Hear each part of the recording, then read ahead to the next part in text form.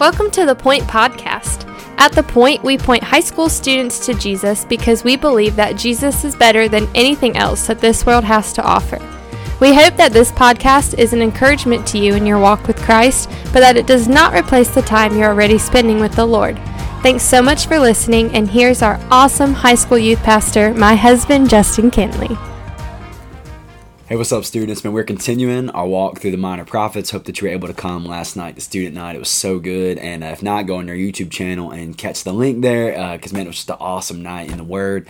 It was an awesome night studying the Bible and just worshiping together. And but today we're continuing through the Minor Prophets. And just a reminder, the Minor Prophets are not called minor because they're less important. They're just shorter. And what are the prophets doing? The prophets are people, just frankly normal people called like you and me, just normal people who God calls and sets aside to prophesy to the people of Israel. And the main reason that they're prophesying is because they see the commandments that God has given them. They see the covenant that God has made with the people. When God brought them out of Egypt, he said, hey, you're my people. This is how you're going to live. And so they see the covenant laid out, and then they look at the people and they realize the people are not living up to their end of the covenant.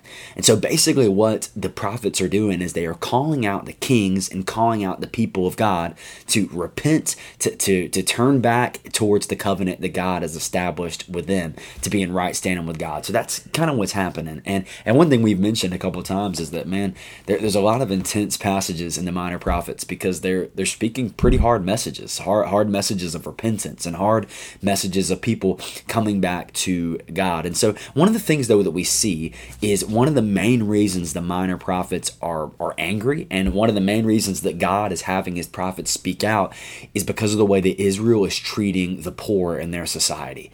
That's one of the reasons. So Micah chapter 2 is a great example of this. So I hope that you read this whole chapter on your own. Go listen to yesterday's episode to kind of get the layout of Micah to begin with. But Micah's prophesying against Israel, and listen to what he says in chapter 2. He says, woe to those, this is verse 1, woe to those who devise wickedness and work evil on their beds. When the morning dawns, they perform it because it is in the power of their hand. So it's in the power of their hand. This is powerful people in the kingdom, right? And listen to what it says. They covet fields and seize them, and houses and take them away. They oppress a man in his house, a man in his inheritance. What do you have happening here? You have the people who are taking fields, they're coveting things of people, and they're basically stripping people of their possessions. They're stripping people of what they have so that they can indulge themselves. And so this is part of the reason that Micah's speaking up. He's saying, woe to you people who are doing that. That as you go on and read in Micah chapter 2, God is going to deal with that, and God is going to answer that. And so I think it's the question that makes us ask, and we think about this passage and we look at it is, man, am I living my life to where I'm thinking about how can I give, or am I living my life to where I'm thinking about how I can get?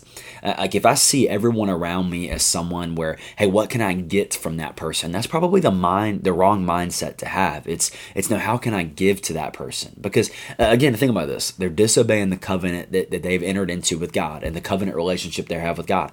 So think about you and me.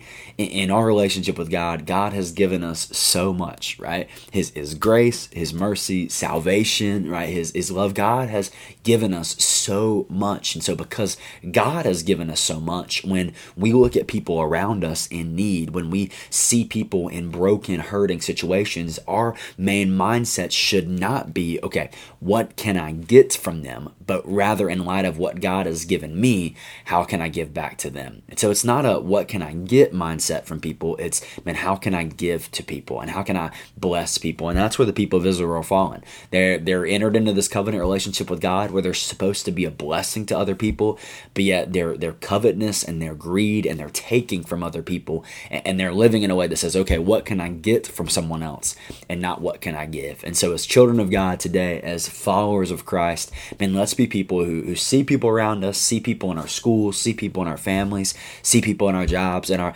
mindset is not, okay, what can this person, give to me? What can I get from them? But instead, how can I give to them? How can I be a blessing to them? And so that's a challenge for us today. So I love you. Pray to continue to read Micah with us. And again, if you didn't catch us last night, go watch our YouTube channel and worship the Lord with us and enjoy our online service last night. So I love you. Thankful for you. Thanks so much for listening. The Point is a ministry of First Baptist Church Indian Trail for high school students. We offer life groups every Sunday morning at 8, 9:30, and 11 o'clock. and we meet on Wednesday nights at 6:15. For more information, you can go to our church's website at fbcit.org.